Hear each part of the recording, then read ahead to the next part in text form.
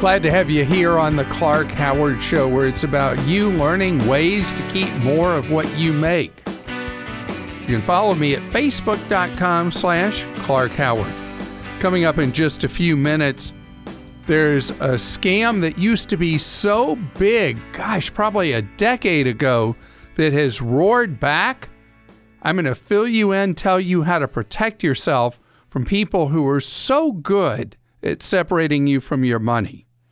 And later, I want to talk about what do you do, how do you handle things if you are in business for yourself, you are self-employed. We got some housekeeping to talk about if you end up deciding to go to work for yourself. So I have had a lot of experience recently updating 10-year-old information on the cost of college, because there's a 10-year gap between my oldest daughter and my daughter who's entering college in the fall.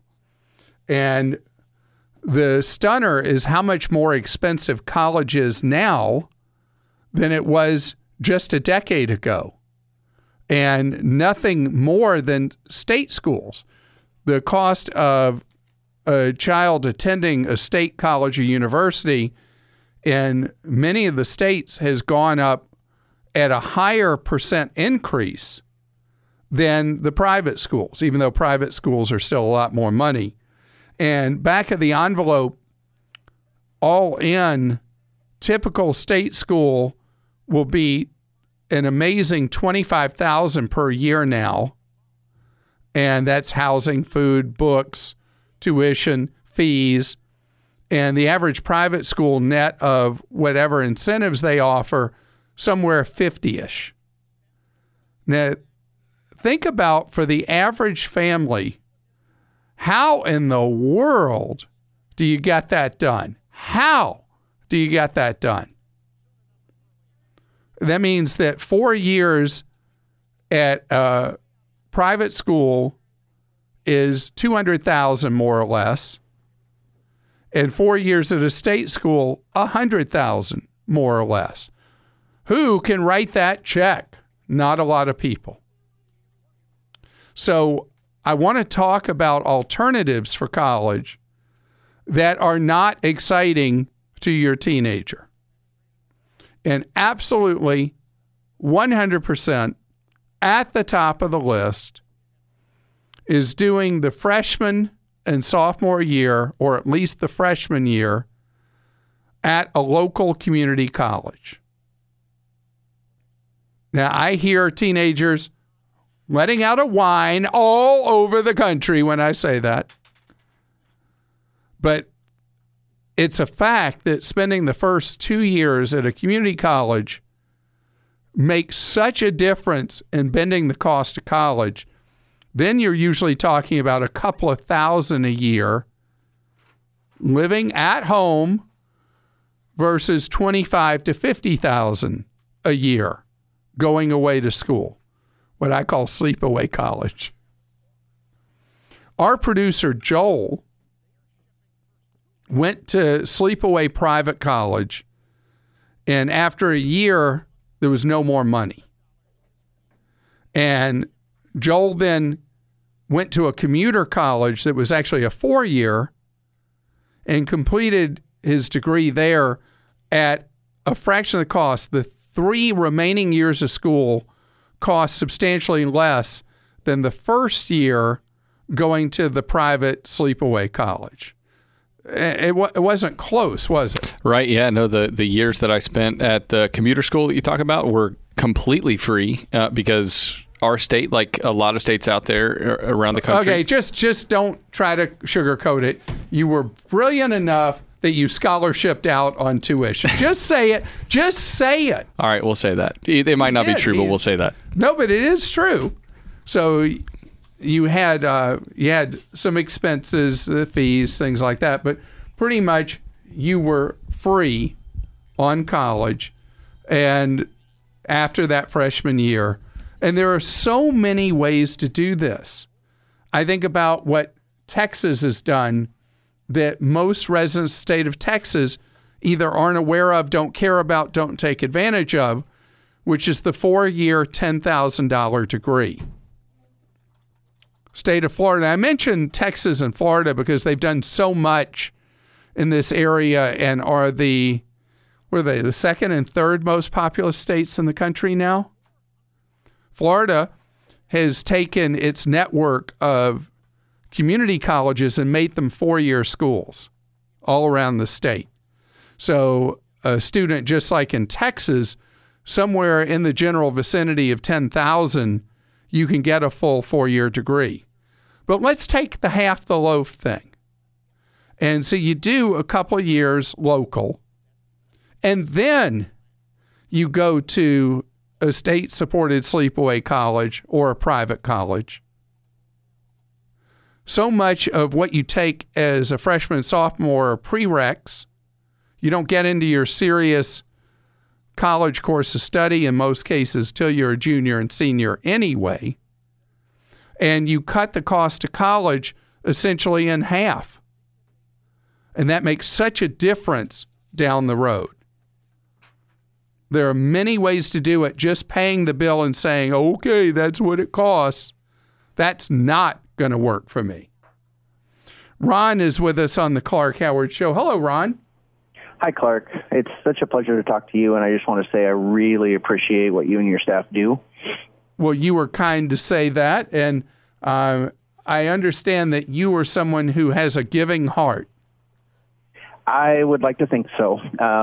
First off, a little background. I'm 47 years old with a business degree and about 25 years working a job I just don't like, but I'm in a financial position where I can afford to quit, and I really want to spend my time teaching people about balancing their checkbook, doing a budget, and improving their lives by learning about money.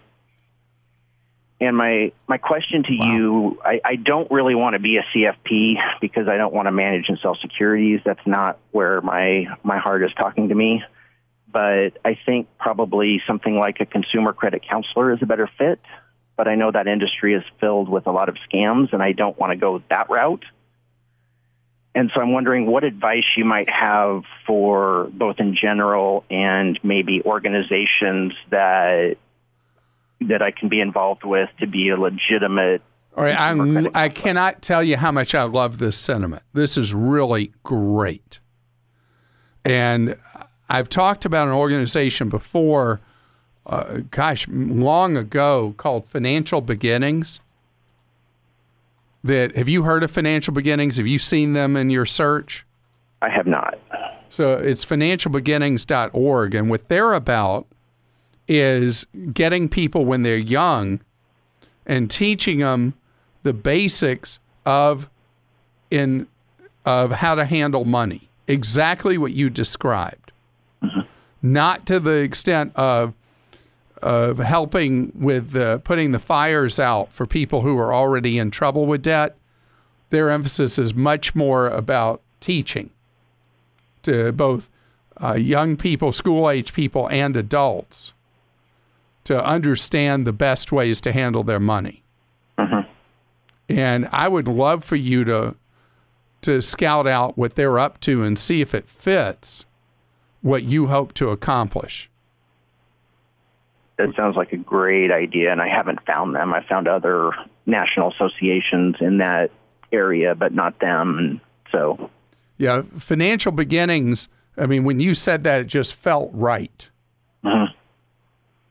And okay. So you talk about the other thing, affiliates of the National Foundation for Credit Counseling. I'm not aware of them having a volunteer component to what they do. But they're the firefighters. They're dealing with people whose financial lives are already on fire, trying to help them put the flames out. Mm-hmm. And I don't know if NFCC has a role for volunteers or not. Okay. But I kind of like the really positive teaching kind of thing of Financial Beginnings. Okay. I will check them out. And you may be aware, I mention from time to time, that we provide advice to people as well off air. It's something we've been doing for 25 years, and we have a team of people who do that, providing advice and counsel to people who call in as members of Team Clark. And you can see how to get free off-the-air advice at clark.com. But for you, Ron, you know what else occurs to me? There's nothing wrong with you going to work for an NFCC affiliate, unless you don't like getting paid now that you've made all that money. My thought is actually to open up, if I can find some funding for it, open up an office locally in my city and sit down with people in neighborhoods around where I live and help them face to face. Huh. Okay. Well, then I think the first I mentioned might be the best. And congratulations to you by in your 40s being at a point where you're completely financially independent and you can now spend your days serving others. That's really great. Mark is with us on the Clark Howard Show. Hello, Mark. Hey, Clark, how are you? Great, thank you, Mark. Oh, Mark. Yes, sir. Mark, tell me Yes, what's sir. going on with your identity. It is, Clark, and it's probably lucky that my brother is honest. We're identical twins, and we seem to share all the information by a certain company that provides information for risk. So your files are what they call in the lingo of the trade married. That's a very good word for it. Yeah, that's what they call it, actually, is that if you have your credit files or insurance files or any kind of database where they're tracking your history and you get commingled with someone else's data, could be someone of same or similar name, in your case, an identical twin, the information ends up all intertwined, and it can make someone who's a good risk look like a bad risk, and any of a number of categories of life. And it's one of the hardest things for the database companies to untangle once they've tangled it, to do the cleanup of married files. And they will only... So, Mark, yours is really tangled up with your brother? It is, Clark. It goes back, I want to say, at least 25 years. And there's nothing super bad in there, Clark. I never would have even known about this particular company, except I was doing some research for some car insurance, trying to lower my rate a little bit. And when I did get a lower rate, when I went to purchase it, it said, well, do you want to tell us about this accident? And I knew I hadn't had one, you know. So your twin had a wreck. Right, very, very minor. So it wasn't huge, but that led to me asking for a complete report, which is 297 pages long. This is your clue report, is 297? It is 297 pages, I guess, of everything they had on me. And it's about property, email addresses, phone numbers. It's unbelievable. So this is a full LexisNexis report that has you and your twin brother commingled. That is correct. All right. And that's a lot of work for them. So if you contact them, don't do it over the phone because they'll ignore it. Do it in writing, and then there's a clear record that you want the commingled files cleaned up. Well, Clark, let me tell you what I did. I got so frustrated after 6 phone calls. I told them I had no other choice but to contact you. And I got a call back the next day. And that's exactly what the gentleman tried to explain to me, that it was going to take a lot of work. So this has been going on roughly a month. I'm hoping the next report I get will be somewhat better. All right. Well, the advantage you've given is most people aren't even aware there are these databases outside of credit reports that can affect you in many different ways. Right. And so anytime you need to dispute one, it's got to be in writing. I understand that now. And I want to hear back from you if you do get your LexisNexis cleaned up. I sure will. Because I need that knowledge from you. And I'm glad that for the most part, your brother's done everything right like you have. except for the little fender bender. You got to keep him that way. Keep him in line. Today's Clarkrageous moment is a very important heads up for you. Last decade, I used to get call after call from people who either had been scammed or were on the verge of getting scammed in what's known as an advance fee scam. And those went quiet for a long time, and now they have roared back, according to various media reports. And the way these things work is you'll be contacted by someone who pretends to be, or you'll see something on the web from someone who claims to be with a bank, or that it's a bank that has a special consolidation program or whatever. And you take the bait and you let them take a supposed application. And then what happens next is they'll tell you you're approved for the loan, but you need to pay blah, blah, blah fees for insurance or processing or whatever. Completely bogus, completely a scam. Understand that if you are facing difficulty with your debts and someone says they're going to help you with them, but you need to pay money up front, know that 100% of the time, you're getting scammed. The second somebody says you need to pay them money before you have the loan, run, and hide from those people, because they're not a legit bank. They're legitimately trying to steal from you, and that's all you got to know. Glad you're here with us on the Clark Howard Show, where you learn ways to save more and spend less and don't let anyone ever rip you off. You can follow me at facebook.com/Clark Howard. Seems I know more and more people who are working contract work, working for a company for who knows how long, and you're kind of in a twilight zone, never land. You're not really an employee there. You're an independent contractor. And in big corporate environments, you wear the dreaded alternative looking or colored badge. And that's how it signals to everybody you are a second-class non-citizen of wherever you're working. You don't get raises unless you negotiate a new contract. Your contract, in many cases, could end at any time. Hey, whatever happened to Bob? Where's Bob? What about Bob? Oh, I guess he's not here anymore. Unceremoniously, you're out the door. And a lot of employers, particularly larger companies, are going to this concept of core staff and then with everybody else being contractors. Now, there are advantages, some, to being employed this way because you're not actually an employee. But you have more freedom in your life if that's something you desire. Contract ends, you don't have to start another one. But it creates insecurities. And there are some things that I'd like for you to think about if you're working independently. I meet so many people that are self-employed or entrepreneurial on airplanes. And I was talking to a gentleman who is an engineer.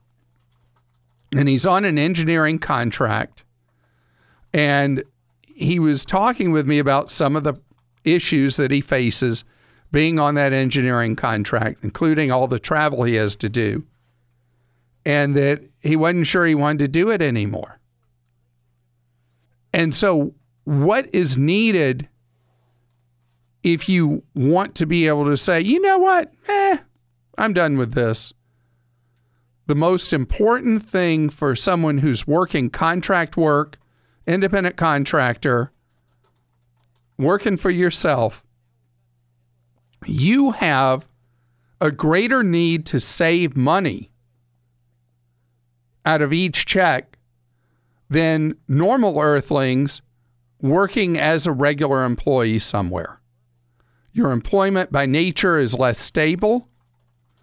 You, in many cases, are going to have to do your own estimated payments to the IRS that you have to budget for. You are more likely to have episodes of breaks in paychecks coming in, or whatever you call it when you're an independent contractor. And so you have a much higher hurdle of what you've got to save out of each payment you earn as an independent contractor. Also, one of the greatest risks to people who do work where you're doing specialized things, like maybe you're doing graphic design or any kind of work where you're laying out your labor and then you're billing for it, is getting paid by clients. And so you need to have a plan for that. You need to be prepared. In short, if you are working as a self-employed individual or an independent contractor, you have to think of how you're doing what you do completely 180 degrees different than someone who is employed in a traditional job. You need to think through all the various things. How are you going to provide for health care for yourself? If you're married, have kids, how are you going to provide for your family? Many people who work on contract or independently employed are on a spouse's health coverage, and that can work. But you need to think through, what is your plan? And actually sit and write it down. How are you going to deal with the contingencies that pop up? And what is your long-term goal? As long as you've really thought all that through, in some ways, you're close to being your own boss when you're doing independent contract work. You just got to make sure that you really like being your own boss and that you put the financial foundation in place that when the gig ends, you're okay. And when I say gig, I didn't mean the gig economy, because most people who work independently aren't working based on some app. Kathy's with us on the Clark Howard Show. Hi, Kathy. Hi, Clark. Thanks for taking my call. Certainly, Kathy. Speaking of working, you want to talk about where you work? Well, more specifically about income taxes. You were talking about it earlier this week about getting too much return for your income tax, and that when that happens, you should adjust how much you're getting taken out. And I just wanted to know, what was the best way to figure that out? I've done a couple different calculators, and they're giving me all different numbers. Isn't that stunning? Have you tried the one on Kiplinger? No. I like the one that Kiplinger did. Kiplinger.com, Kiplinger. Okay. .com. Try it. And with calculators, it's just like a retirement calculator or anything else. Each organization that designs a calculator has differences in the methodology of how they design it. So if you've done 2 of them so far? Yes. So do the Kiplinger, that'll pick up a third one. If you notice that Kiplinger is very close to one of the other 2 you did, I would blend those 2 and use that as the way you come up with typical withholding from your check. Okay. All right. Great. Because do you normally get a substantial tax refund? Unfortunately, yes. I was listening to your show, and I know we're not supposed to do that, but well, I mean, supposed to. It's not a horrible thing. It's just better if you don't get a big refund, because it's money that, if you think about, let's say you say, okay, I'm going to reduce my withholding by $50 a paycheck. You could then methodically pop that $50 every paycheck into your own Roth IRA. Right. Or whatever it is going on in your life. Sorry? I just worry about having to pay taxes. I'm worried about making the change. Yeah, if you had to make a small tax payment next April, that's not a tragedy. But having a large refund that you're waiting for, and let's say somebody does tax ID theft on you, and they file a return as if they're you, that refund you've been counting on, you may wait from 10 months to 14 months to get.